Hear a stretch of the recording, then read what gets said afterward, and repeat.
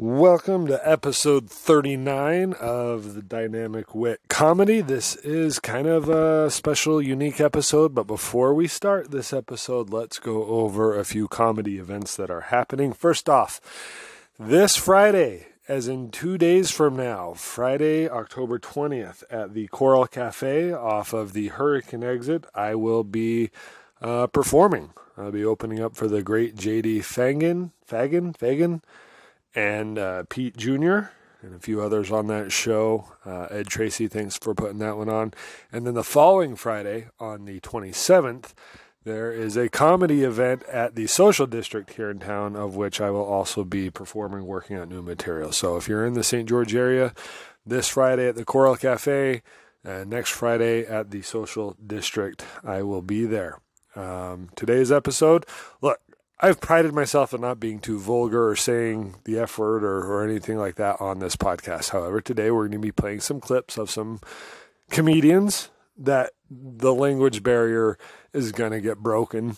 We're going to hear some inappropriate things, but you kind of have to. Today we're breaking down the 10 most important comedians in stand-up comedy that's helped shape what comedy is today. Hope you enjoy it. What are you going to do? Record another podcast? I used to do the same thing as a child. Sit in my closet and pretend to talk to imaginary listeners. You're not going to make sense of this. No matter how you try and word this, it's not going to work. I know that I look and sound like Napoleon Dynamite had a baby with Ray Romano. It's going to be a good show. Welcome to the Dynamic Wit Comedy Show.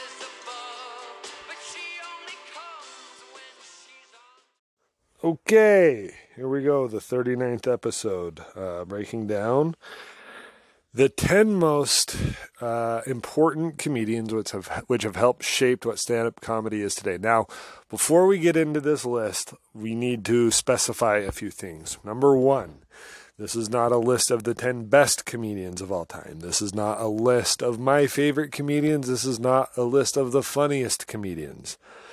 This is a list of what I consider the 10 most important comedians which have shaped what stand-up comedy is today.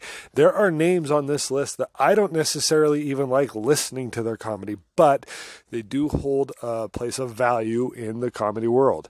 Some of these names you might not disagree with. Some of these names, I know one of these names, a lot of people are going to hate that I even mention, but I promise at the end of the episode, we'll make it okay.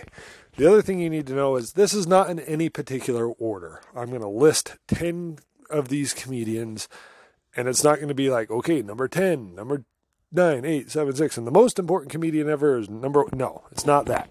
This is just 10 names that give what stand-up comedy is today a certain value and things like that. So with all that being said, hang in there with me. It's not going to be too long of an episode, but it's certainly going to be longer than the average 10 minutes of what we're used to doing. Between the intro, the intro music, and this intro, we're already pushing 3 minutes. So I hope you enjoy it. If you agree, disagree, please feel free to comment. Send an email, dynamicwitcomedy@gmail.com. Be thrilled to get your opinions on this. So, with that being said, let's start with the first name on this list. Will Elizabeth Taylor become bar mitzvahed?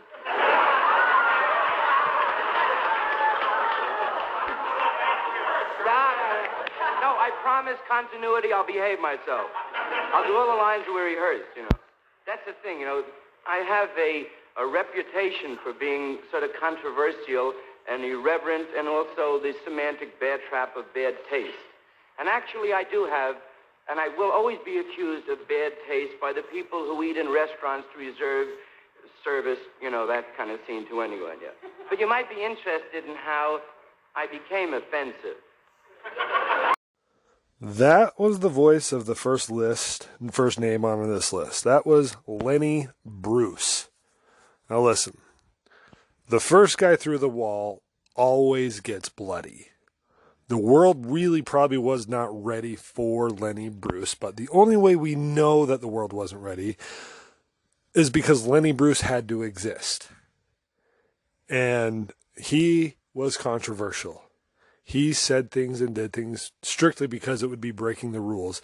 And several times he was arrested for his humor and his jokes. For example, on October 4th, 1961, he was arrested for obscenity at the Jazz Workshop in San Francisco.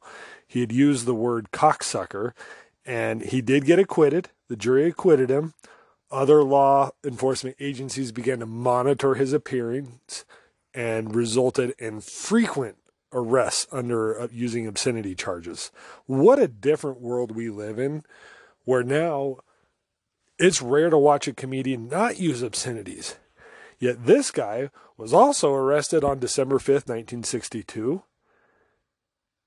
Let's see, in that year he played Peter Cook's The Establishment Club in London. And in April the next year, he was barred from performing in the entire United Kingdom because of his obscenities. And in April of 1964, twice at the Cafe A Go-Go in Greenwich Village, which is in New York City, undercover police detectives were at his show. And they arrested Lenny Bruce, along with the club owners, they were all arrested on the same obscene charges. They were arrested for letting him perform these jokes there. And here's the thing.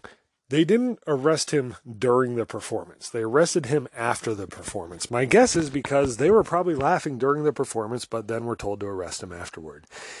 Lenny Bruce had this understanding that he was not going to be liked by everyone and that that's okay. He wanted to push the envelope, and he did whatever he wanted to do. And after being arrested many times, he still kept coming back to it. If you have that kind of mentality in your life where you know what you want and you go after and attack it no matter what, that will give you a sense of power. You're going to get some bruises, but you're going to have some power. And I think ultimately we see Lenny Bruce's influence in comedy today for the better and for the worse. You see a lot of open micers thinking they can go do that and be Lenny Bruce. Well, they can't be Lenny Bruce because Lenny Bruce already existed. So anyone who does it now, in the worst case scenario, they go up and they're just crude and it's not that funny. But you do see a lot of people who can use obscene gestures and obscene language, but they can also make it funny. And that is absolutely an influence back to Lenny Bruce. All right, let's go to the next name on our list. We put together a list of phrases that you will never hear. We started this about a month ago, and we said probably one phrase that's the least often used phrase in the entire world was, "That's the banjo player's Porsche." You just don't hear that very often. So we came up with some phrases. We guarantee these will just never come up in casual conversation. Example, here's the first one. "That's Mr. Rogers to you, and stay the hell out of my neighborhood." That is the unmistakable voice of Johnny Carson. Johnny Carson, absolutely, he's going to be on this list. He's he's probably the first person who could make you laugh just by the expression on his face. If a joke didn't work, he had a way of looking at the camera or the audience and it would still make them laugh. Like bombing to him almost made the situation funnier. And yeah, he anointed several of the biggest comedians ever. Steve Martin, Jerry Seinfeld, Drew Carey, Eddie Murphy, like a ton of people who would go on his show. The goal was to go on a show and do good enough that Johnny would call you over to the couch. And if he did that, you had a career in comedy. But here's where his importance comes out, at least in my opinion. Even after he was retired, he would have comedians come over to his house and they would just write jokes together. He just loved comedy. He made a lot of money doing it. And yeah, he had his issues with abuse and alcohol and women and all that. But at the end of the day, he was absolutely a comedy purist.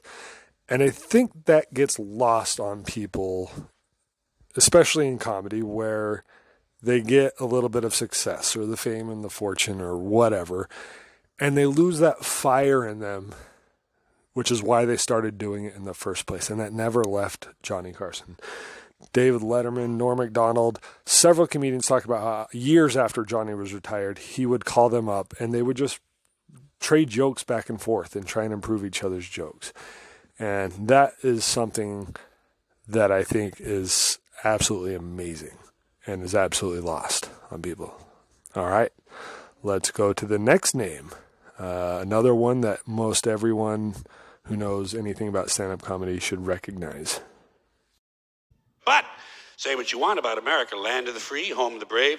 We got some dumbass motherfuckers floating around this country. Dumbass motherfuckers, you know? Yeah. Now, obviously, that doesn't include this audience. I understand that. You seem intelligent and perceptive, but the rest of them, holy jumping fucking shitballs. Dumber than a second coat of paint. George Carlin. Another unmistakable, just his cadence and his voice, unmistakable. While Lenny Bruce stood up to police authority, George Carlin took standing up to authority to a new level. He had no problem making fun of government or its rules or touchy subjects such as abortion and racism. And while at the same time, he was also voicing a children's show in the 80s called Thomas the Train. You know, Lenny Bruce would attack authority to be shocking and for the sake of attacking. George Carlin did it, but he was like a wordsmith. And he could dissect right through anything, but he would also do it in the funniest way possible. Any comedian you watch now who's very particular about the words that they use, such as Jerry Seinfeld, it's because of George Carlin. Words were everything. The right word at the right place makes the joke amazing, and the wrong word at the wrong place kills the joke. It was that specific. And if you listen to how George Carlin used his words, particularly if you go back and listen to him talking about the differences between baseball and football, it's amazing. He is a surgeon when it came to words and timing and comedy. So that's his importance and his influence on stand-up today. All right, next name on our list. Dentists tell you not to pick your teeth with any sharp metal object. Then you sit in their chair, and the first thing they grab is an iron hook. And they start to pick in an area that you came to get fixed.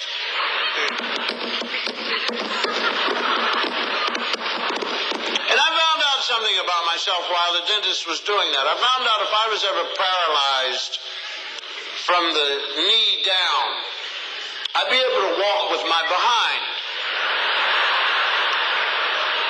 Because the whole time he kept doing that, I just kept... Sit up. I'm sorry. I beg your pardon. Sit up. I'm sorry. Now the dentist pulls out a needle. This is to deaden the pain. All right. This is one, it's going to be tough to sell because of recent events, and I understand it. Don't stop listening yet. I'm sure some of you have, but I have to put Bill Cosby on this list.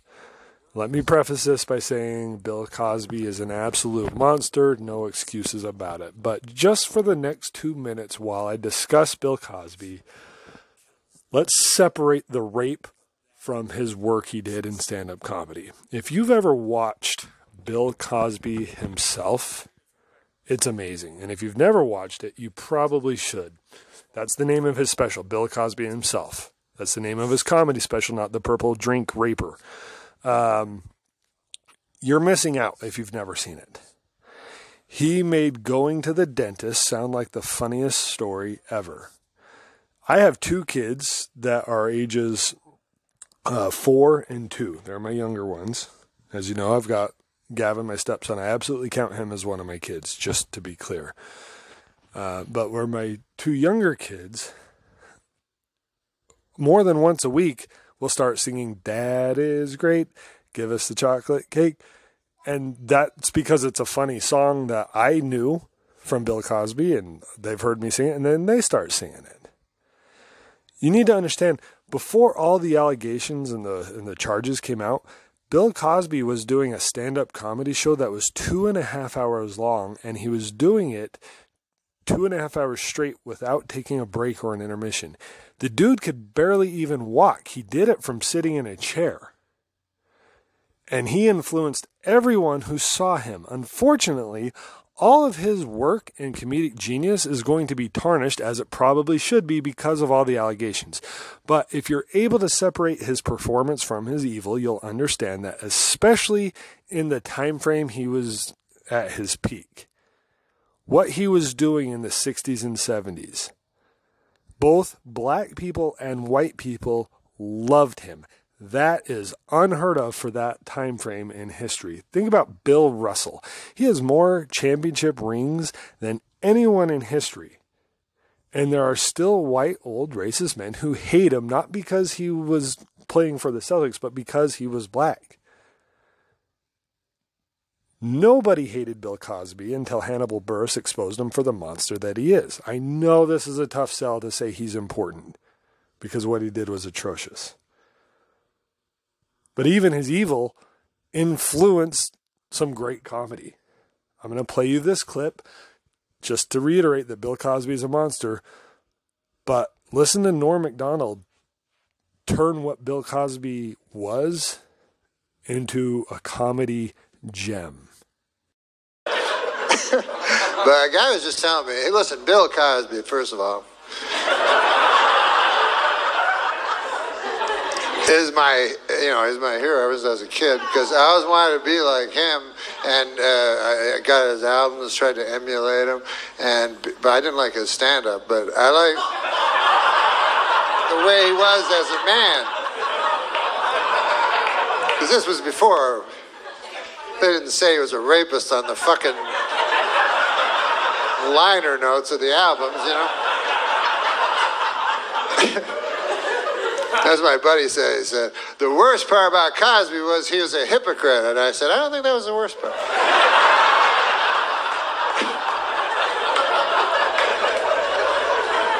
To me, the worst part was the raping. Way up high.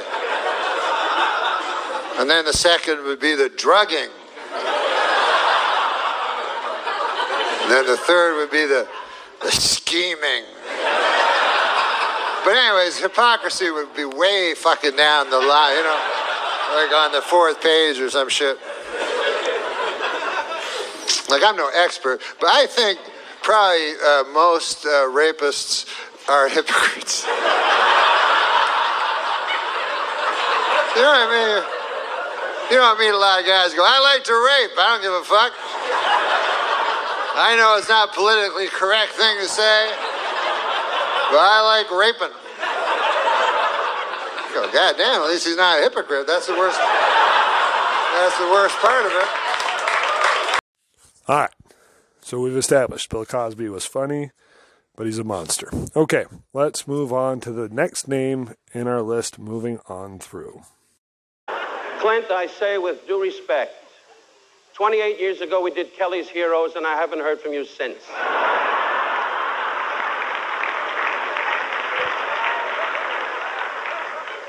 Clint, I say it, nobody else has said it, and I say it from my heart. You're a lousy actor.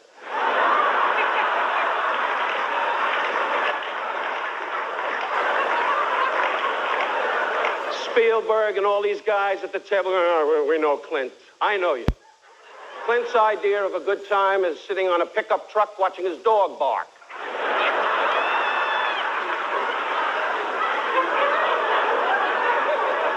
Mother Eastwood is laughing, knowing damn well you never had so much money in your whole life.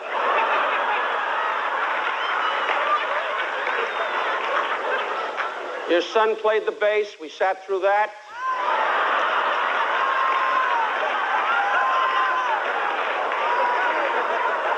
Now, probably, your daughter will come up here and do the tango.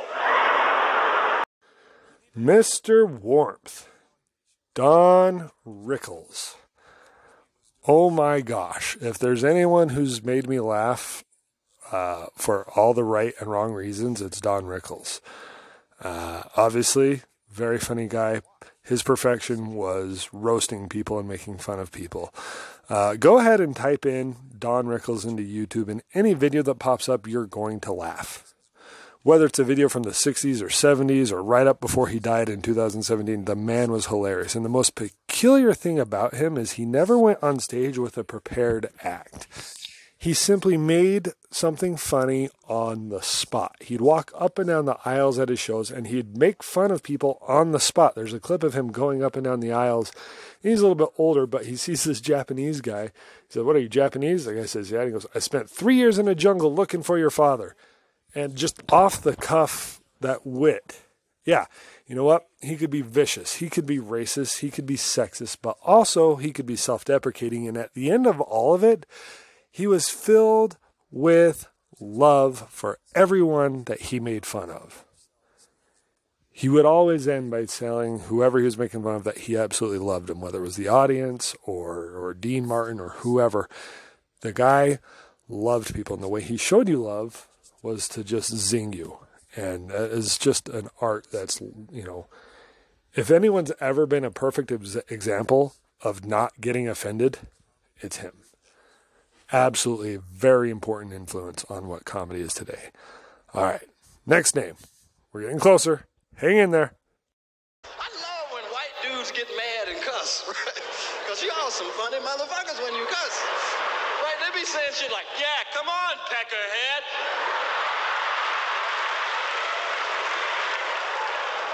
Come on, you fucking jerk off. Come on.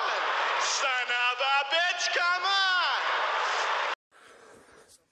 Do you know who that was? Obviously, you know it wasn't a white guy. That was the voice of Richard Pryor.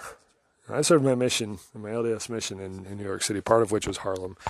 Richard Pryor's influence is everywhere in that city. But as far as comedy goes,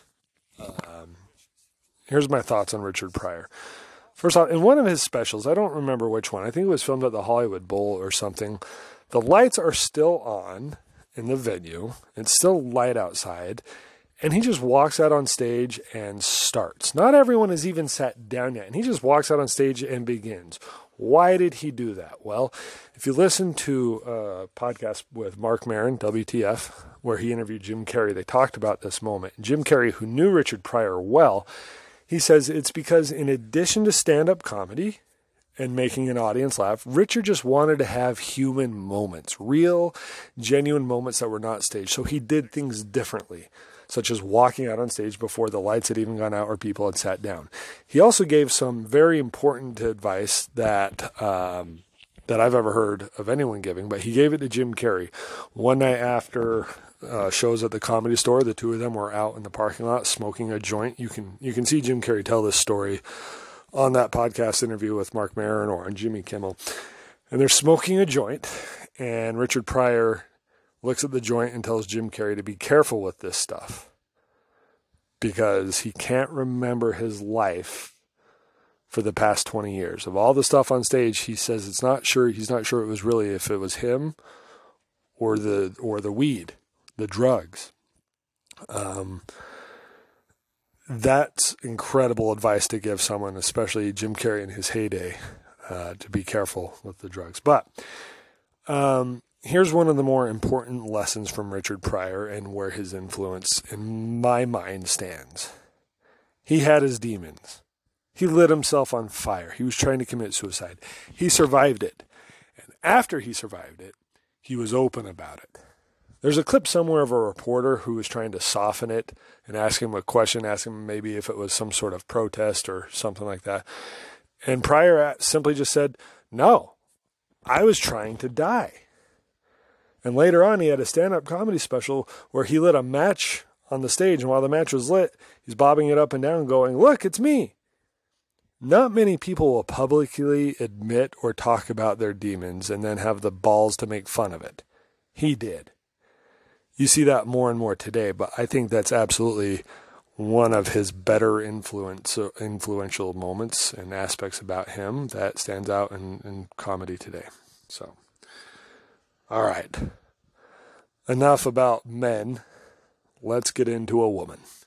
Okay, not like Bill Cosby got into a woman, but let's talk about a female comedian who's absolutely influential.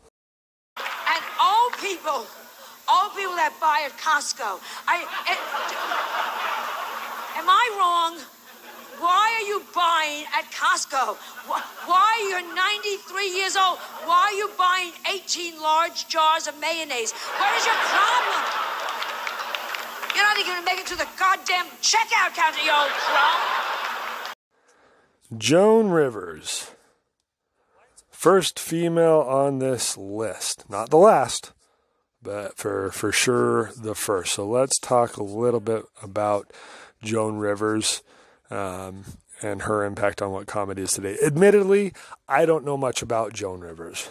I've seen clips, I've heard stories, so I can't sit here and speak very intelligently about her. However, when she was coming up as a comedian, as it was called in the 60s, 70s, and 80s, think about the misogynistic world that she had to do this in. You either had to have a great voice or be willing to show a lot of your body in order to be a big hit in Hollywood. Joan comes out and she becomes a guest host of The Tonight Show in the 80s. She broke down a lot of barriers for female comics and performers alike. She had a spine where she stood for what she believed. She could take a joke and she could dish a joke, which a lot of comedians can dish jokes, but a lot of them can't take jokes. And the fact that she was doing that at a time where women were much larger, looked down on, even more so than they are today, that's a great influence to have. And in large part, inspired the next name on our list. That whole fitness thing runs in my family, though, I think. My grandmother started walking 5 miles a day when she was 60. She's 97 today, and we don't know where the hell she is. Ellen DeGeneres, female number 2 on this list.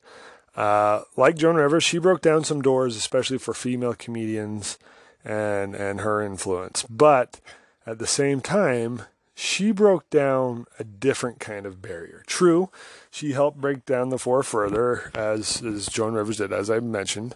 But she was also the first female stand-up comedian that Johnny Carson ever anointed and called over to the couch. Absolutely huge. But later on in life, she also had a very popular sitcom and a bunch of HBO stand-up specials and stuff happening.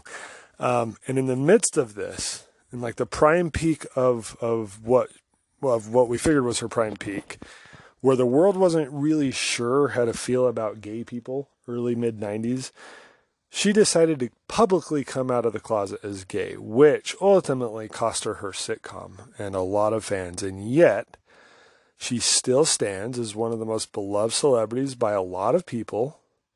Basically, anyone who's never worked for her likes her. I didn't like her show, but I do enjoy her stand-up. I think she's funny, and I think she's paved the way for a lot of people, including some of my favorites, mainly Kate McKinnon. Kate McKinnon makes me laugh hard on Saturday Night Live, and she's very open about herself being gay, but especially about the influence in which Ellen created for her. So absolutely, we look at Ellen DeGeneres as one of the more influential people in comedy. All right, we've gone through 8 names. Hang in there. We got 2 more to go. 2 more to go. We got this. Because, as you know, a friend of yours is taking over here next May. And you... Well, I'm sorry, what did you say? I said... And there were all these things in the paper. Like a waitress, Ed. I'm a little nervous. There were rumors in the paper you were going to firebomb NBC. You were going to do all these. Well, I hate waiting in lines, but I do it. Obviously, that was Johnny Carson, and there was 2 people talking there. But since we've already talked about Johnny Carson, we are absolutely talking about the other voice heard in that clip. That is the unmistakable voice of David Letterman. Now, very influential to me, as I would stay up late as a kid to watch Late Night with David Letterman, and I'd always stay up with my dad to watch the top 10 list every night. But even further than that, he would also have comedians on his show that he helped develop, and he helped develop a few different sitcoms, which including Everybody Loves Raymond, and he inspired a lot of comedians. Jim Carrey credits David Letterman for being very big in his life and his career. Norm Macdonald, Adam Sandler, and several others got emotional on David Letterman's last week of television. He means a lot and meant a lot to a lot of people, but talking from my own personal opinion, here's his greatest influence. He was not a sheep. The man had balls. Yes, he would use corporate money to drop bowling balls and birthday cakes off of buildings. And yes, he filmed a whole show on the inside of an airplane. But when the brass at NBC chose Jay Leno over a deserving David Letterman to replace Johnny Carson on The Night Show, he did the opposite of what a lot of people do. A lot of people would probably, brown nose and try and, kiss up even more to the execs at NBC and try and do whatever they say. Letterman said, F you, and then he left the network, and he had no sure certainty. He felt disrespected, and he was out. He kept his dignity, and then he finally found a home at CBS, and he just killed it. And then later on, someone tried to blackmail him. They threatened him they threatened to leak information they had about David Letterman having inappropriate relationships with interns on his show. And while a lot of people would try and hide information like that and try and keep it a secret, Letterman gets the guy arrested, and rather than keep it a secret, he goes on his show and just lets it all out. He admits to everything that he had done. He never denied any of the allegations. He apologized publicly to his wife and his fans, and he owned it. That takes the power away from anyone trying to blackmail him. He proved that you're not going to win an argument or a fight against him. If you believe something, sign your name to it and you stand by it. He's absolutely the best example of that in all of show business that I've ever seen, with the exception of the last person we're going to talk about on this list. The next one's a little harder. I want to see if you can guess who it is I'm doing an impression of. All right, let me get into character. You got to guess who it is, though. Okay, here it goes. Hey, if you do anything wrong in your life, and I find out about it, I'm going to try to take everything away from you. And I don't care when I find out. Could be today, tomorrow, 15, 20 years from now. If I find out, you're fucking finished. Who's that? That's you. That's what the audience sounds like to me. Dave Chappelle. You had to know it was coming.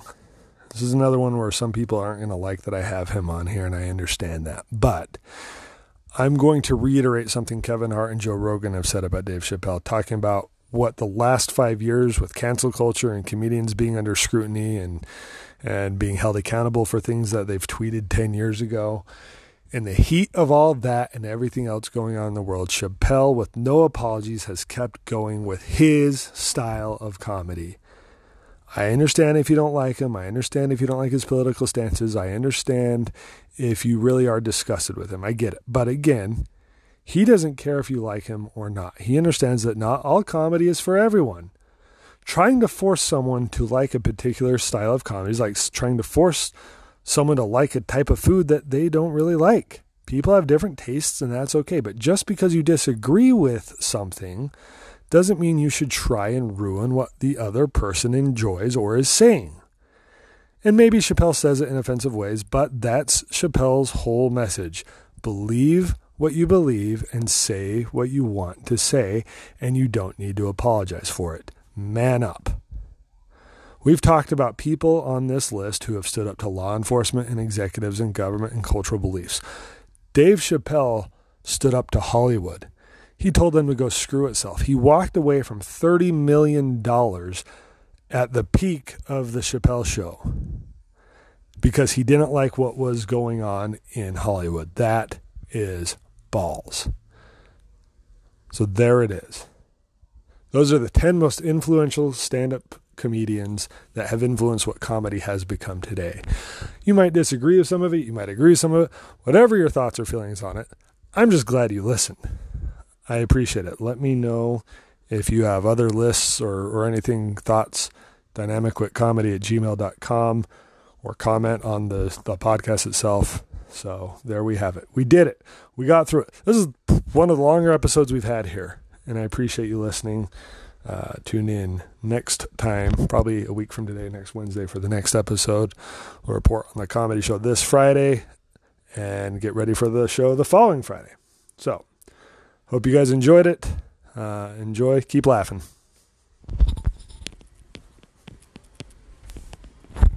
I haven't hit stop recording yet because I'm an idiot. All right. Bye.